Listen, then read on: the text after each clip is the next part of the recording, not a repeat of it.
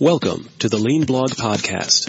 Visit our website at www.leanblog.org. Now, here's your host, Mark Graban. Hi, this is Mark Graban. Welcome to episode 112 of the podcast for February 10th, 2011. My guest today is Neda Grundin. She is the author of the book, The Pittsburgh Way to Efficient Healthcare, Improving Patient Care Using Toyota-Based Methods. Now, today we're going to talk about her experiences with the Pittsburgh Regional Health Initiative and her small world connection to somebody who's very well known in the aviation world. And we're going to talk about connections between lean, aviation safety, and checklists, and the common theme that this isn't just about the tool or the artifact, as Neda calls it, the checklist, that it's also primarily about culture change. So this is the first of two podcasts that we're going to do in the next couple of weeks. You can go to leanblog.org/112 to post comments on this episode, or you can go to leanpodcast.org for all past episodes. Neda, I want to welcome you to the podcast, and thank you for taking time to talk to us today. Well, thank you, Mark. It's great to be here. If you could start, maybe by introducing yourself to the listeners, a little bit about your background and talk about your book and your work with Lean. I think that would be helpful. Well, sure. I had the great good fortune 10 years ago, as a matter of fact, to have been hired by the Pittsburgh Regional Health Initiative, which was a very fledgling enterprise at that time, run through the Jewish Healthcare Foundation in Pittsburgh, where I lived. And at that time, we were still in the throes of trying to persuade people that using an industrial model would work at all in healthcare, that it even had a place. Well, the leader of our organization happened to be Paul O'Neill, who was the CEO of Alcoa. And subsequently, within a couple of weeks of my coming to work there, he became the Secretary of the Treasury. And so suddenly, interest really peaked among the hospitals across Pittsburgh, wanting to try this Toyota thing, whatever it was. And the fact that it was offered through a neutral nonprofit organization like PRHI allowed people to think, hey, this at least is non-competitive and something I might want to try. So my job as the writer was to go from organization to organization and document, is this working? Is this Toyota business going to work in healthcare? So for 5 years, I went from hospital to hospital documenting and writing articles for the Pittsburgh Regional Health Initiative, the PRHI newsletter, and then was approached by Productivity Press in 2006 saying, hey, look, we've been looking at your newsletter. We think that you should consolidate the best of your stories here and create a book. And so I did, and that's called The Pittsburgh Way to Efficient Healthcare. That book came out in late 2007, early 2008. And it just compiles the stories, the actual on the ground, what it looked like, the good, the bad, and the ugly of implementing Lean in these different hospitals across Pittsburgh.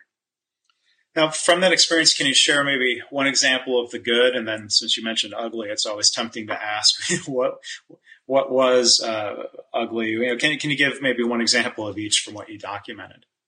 Well, I would say probably the most significant thing, and I didn't know as I was documenting it that it would be so. You know that very often hospitals will invite you in to clean out their closets and fix up their rooms and everything peripheral to the actual healthcare process. I think the most significant and interesting work that I was able to profile was the work of Dr. Richard Shannon at Allegheny General Hospital when he reduced central line infections over a period of 90 days to 0 in the 2 ICUs that he had jurisdiction over. And that was the first, and I think still one of the best descriptions of using Lean in a clinical process to bring a real benefit to patients right now. So that was a really great one. And then some of the difficulties. One of the stories I wasn't able to get into the book, but it'll just highlight some of the difficulties in implementing Lean. I told a story about one of the receptionists at a mental health facility who would go to work on Monday mornings and sit in her car, and she would weep because she knew she was going to have to deny people getting in to see a doctor right away who were very sick. That was before the Lean improvement.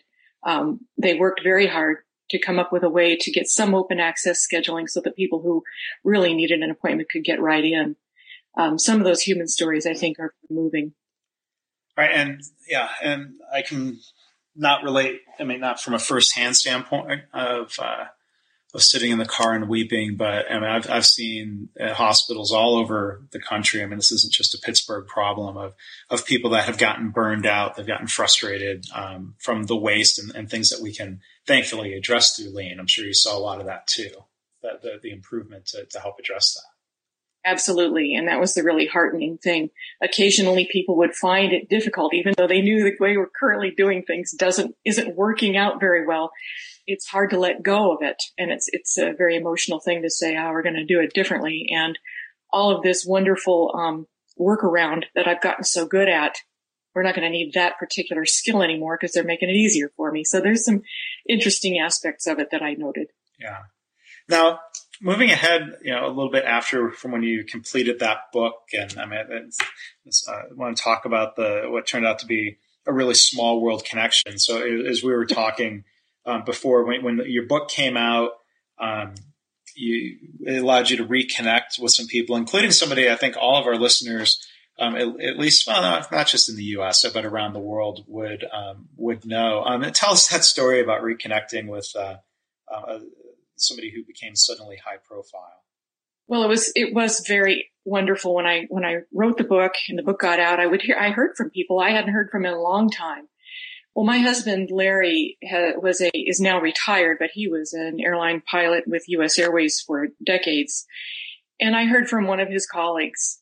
And the guy wrote to me through my web page, and he said, "Hey, look, I don't know if you remember me, but I remember you from a union meeting that we attended together, and I've flown with Larry." And it turned out this guy was one of these genius types. He has 2 master's degrees, one of them in human factors from Purdue. And the way that he came in touch, he said, I see that you've written a book. A professor in human factors from San Jose State has sent me your book. And I realized I know you, and I've flown with Larry. And that was how we began the correspondence. This was in early 2008, right after the book came out. So we corresponded all year long. And he kept saying, I would like to start a business. I think there's such synergy between aviation safety and patient safety. I think that we could learn together. Well, I kept emailing introductions to him to various people in the Lean movement and here and there, and folks that I knew over the years, having worked at the initiative. And boy, nobody really wanted to talk to just some pilot about safety, because there are a lot of really smart pilots that know a lot about safety. And then it's just hard to describe the gobsmacking surprise of January 15th, 2009, when I was watching CNN. I saw that the guy that landed that A320 on the Hudson River was none other than my correspondent, Sully Sullenberger. Yeah. It was wild. But one of the first emails I sent him after that incident was, "Hey, Sully, in healthcare, they will listen to you now." Well, and he, undoubtedly had a lot of demands on his time, but you were able to work with him. So maybe tell us a little bit about what you were able to do with him to help bridge aviation safety to patient safety into Lean. Well, what happened was he contacted me a few months later and said, "Hey, he's been some people in healthcare indeed had been asking him to speak, and he doesn't forget his friends. I mean, he could have worked with anyone." And he asked if I would help him create this healthcare speech. We'll put in some Lean elements and some elements of all the things, of course, that he knows about safety, framing it from the aviation standpoint. So it was a real mental exercise for me to drop in healthcare examples, but reform it to his way of thinking in aviation safety. So I learned a lot helping him write his speech. And from that speech and those connections, maybe you can tell us a little bit about the pieces that you think are complementary. I mean, there's checklists that we've talked about a lot on my blog, and I think people have read Dr. Atul Gawande's book. There's more to it than just the checklist itself for that methodology. Can you kind of share your thoughts on that? Sure. Yeah. The 3 points that Sully makes in his speech, and the 3 points, if you talk to any airline pilot, they'll let you know what the 3 elements of aviation safety are. Number 1 is a non-punitive national reporting system like the aviation safety reporting system. And I know that creates a great deal of turmoil and heartburn because medicine has so many ad hoc and unconnected ways to report a problem. Aviation just has one, and anybody can report. Or people in healthcare don't report the problem because it's not non-punitive, or it is punitive, right? They'll get punished, and the idea behind healthcare is we're going to tally these mistakes and mete out punishment. And for the last 30 years, the ASRS has had as its guide that no, we're using this information. It's gathered not by the FAA, which is sort of like the police arm. It's gathered by NASA, which is a neutral organization that gathers the data and feeds it back. And it creates patterns. It creates a way to learn from things. It informs their training, their checklists, and everything else. So it's a super important missing piece. And I'm not sure how far we can get without a way to report and learn to see if we're even doing things better.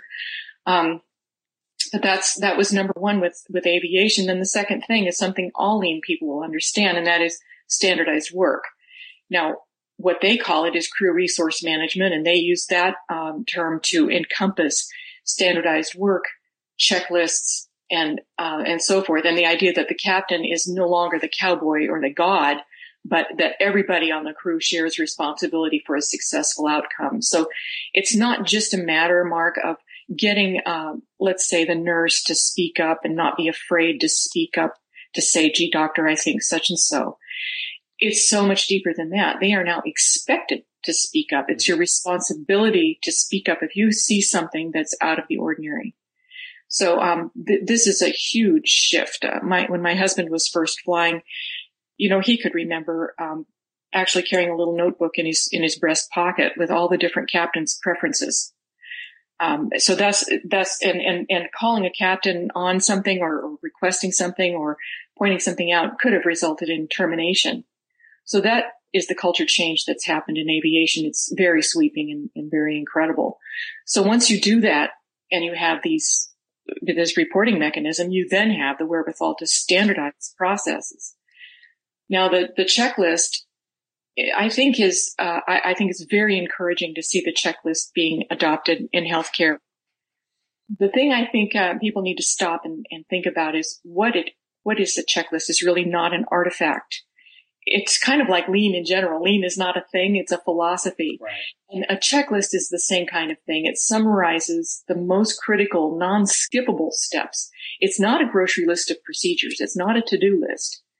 It's only the most critical items. Everyone can agree on a standardized procedure, highlight those most critical items. It formalizes best practices. It encourages communication and leadership. It does all kinds of things. It encourages best behavior, best practices, and so forth. People worry that it's going to make you a robot. But you and I know, and all lean practitioners know this, it's standardization that supports flexibility. You have to spend all your efforts on critical things like landing on the Hudson, which, medically, doctors and nurses have to land on the Hudson from time to time. So having standardized procedures to fall back on frees up your mind to work on the critical thing in front of you. Yeah. Well, and I believe in hearing Sully recount the story, there was no checklist that they could pull out to say, here's how you land a plane on the Hudson River. But there were a number of checklists that they did go through, trying, how to restart the engines, and a number of checklists that it seemed like the Sully and his first officer had to stitch together. That was their professional creativity and experience of knowing what checklist to go to, it seemed. Yes, that's true. And now as a result of the experience there where the first officer was doing the restart, trying to restart this engine, which was toast. They could not restart this. Yeah. It was, no matter how well he did that checklist or how perfectly he executed it or how quickly, all of which he did, that engine was not going to restart. And so now they're going back through that incident and saying, what is there more we could have learned? Is there some signal that could have told that first officer right away, give up on this checklist and go on to the next one? So they even the successful emergencies, they analyze and create more learning from it. Well, we can come back to checklists here, but you had mentioned that there were 3 points. First being non-punitive reporting, second being standardized work and CRM. What's the third point? The third point has to do with culture change. And I mean, if I can use the aviation example, although some people may consider it kind of tired, but in 1977, there was the terrible disaster in Tenerife. Over 500 people were killed that day when two gigantic airplanes collided, ironically, on the ground. Yeah. Now, as a result of that, they did a tremendous amount of learning, and they discovered that so toxic was the culture in the cockpit of the KLM airplane that it's quite apparent that the first officer knew something was wrong, and it's quite apparent that even the second officer suspected that there was an airplane on the runway. They weren't sure that it wasn't there, and yet they spoke up once, they spoke up again, and the captain dismissed them. There was no way for them to pull the end-on cord. There was no way for them to stop what was going on, and they consented their way into it. They knew that if they were wrong, they'd be in trouble, and if they were right, they could die. So, based on those sorts of observations about the feeling in the cockpit, the aviation industry did a lot of soul searching and said, this has to change. We can't have the captain, God, cowboy anymore. We have to create a more cooperative environment in the cockpit. And that is when, the culture change began in the cockpit. Now, it extends farther than that. Safety now must be seen as a core business function. So all managers have a stake in the safe performance and outcomes of what happens. So it's a costly thing to implement. You know, are we going to have safety be a core business function? Are we going to really put employees on the value side of the ledger? Mm-hmm. If we really do those things, it's going to be expensive. But then Sully calls the question, as many people have called the question, what's the cost of not implementing this? Right. Well, and you look and you study the culture that used to be there in aviation. You know, it's interesting to see that, you know, somebody, you know, first officer would not speak up, even though their life was on the line. I mean, it's maybe it runs the risk of being a tired analogy. So, you know, the difference between pilots and surgeons, you know, highly skilled, highly trained, highly responsible, and respected professionals is that the pilots have skin in the game, if you will. You know, surgeons walk away, you know, from surgical errors. But even with that life on the line, you know, your own life on the line, that a culture could be so debilitating in preventing people from to speak up. That's, I think, an interesting thing to think about when we consider the cultures in healthcare or other organizations. That's right. And the other thing people like to point out is that pilots have hundreds of lives in their hands at a time, and physicians have one at a time. And even so, this toxic culture had been allowed to develop. But I have to say, over the last 30 years, since the Tenerife disaster, aviation safety has improved. Your odds of dying in an airplane crash are minuscule compared to even what they were 30 years ago, which was quite small. So, improvement is possible. But my hope is that we're able to figure out some way, some really legitimate way to have a non-gaming, reporting system and real standardization and really making safety a core business function. And one other thing, be curious to hear your thoughts on back to checklists and culture. It's funny to hear you call it an artifact, and you think of, you know, a factory or a hospital even that goes and just says, you know, we're going to take this artifact called 5S and go use this single tool. But out of context, it maybe doesn't help or maybe causes different problems. I mean, what would you surmise would happen, or maybe you know of, you know, experiences where, you know, a hospital just, you know, drafted a checklist or, you know, bought a checklist and just dropped it into place as a tool? What are some of the problems that might result if that doesn't fit with the culture and maybe the needed culture change? Well, it's not going to work. It simply won't work. It's just another thing, then. It's just like you said, when it's dropped in out of context, it's not easy or instinctive to run a checklist. One of the things, a doctor came up to my husband after one of my talks and he said, "Do you mean to tell me that the minute you run into trouble, the first thing you do is you reach for a checklist?" And my husband looked at him and said, yeah, that is the first thing we do. Well, that's not the instinctive thing to do when you're in trouble. Right. So it has to be part of your training. It has to be so ingrained. So if you drop in a checklist, it's going to the predictable thing is what I've heard happens where the doctors go, I don't want to do this. And there's no culture that where the surrounding people say, oh, doctor, this is how we do things around here. Right. So there's nothing to support it. And so it can't survive. The other thing is, as you know, we support what we create. And if people have a hand in the creation of that checklist, it's far more likely to be done. Yes. So those kinds of activities are very congruent with Lean.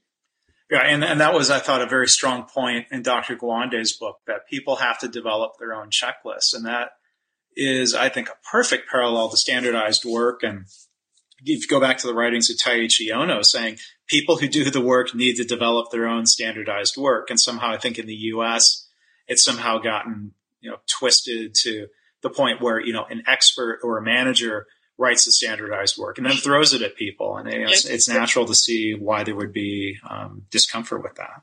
Yeah, it's like, here you go. Here's your standardized work. That doesn't work. Well, I have a friend of mine here in Dallas who's a pilot, and he does some of this training where they teach teams how to develop a checklist. And he cringes when, he knows that, other hospitals might go and just, buy a checklist and drop it into place. It seems pretty intuitive why that wouldn't work, but it seems like people are tempted to take that shortcut, or, they don't realize, to the points you're making here, why that's not going to work.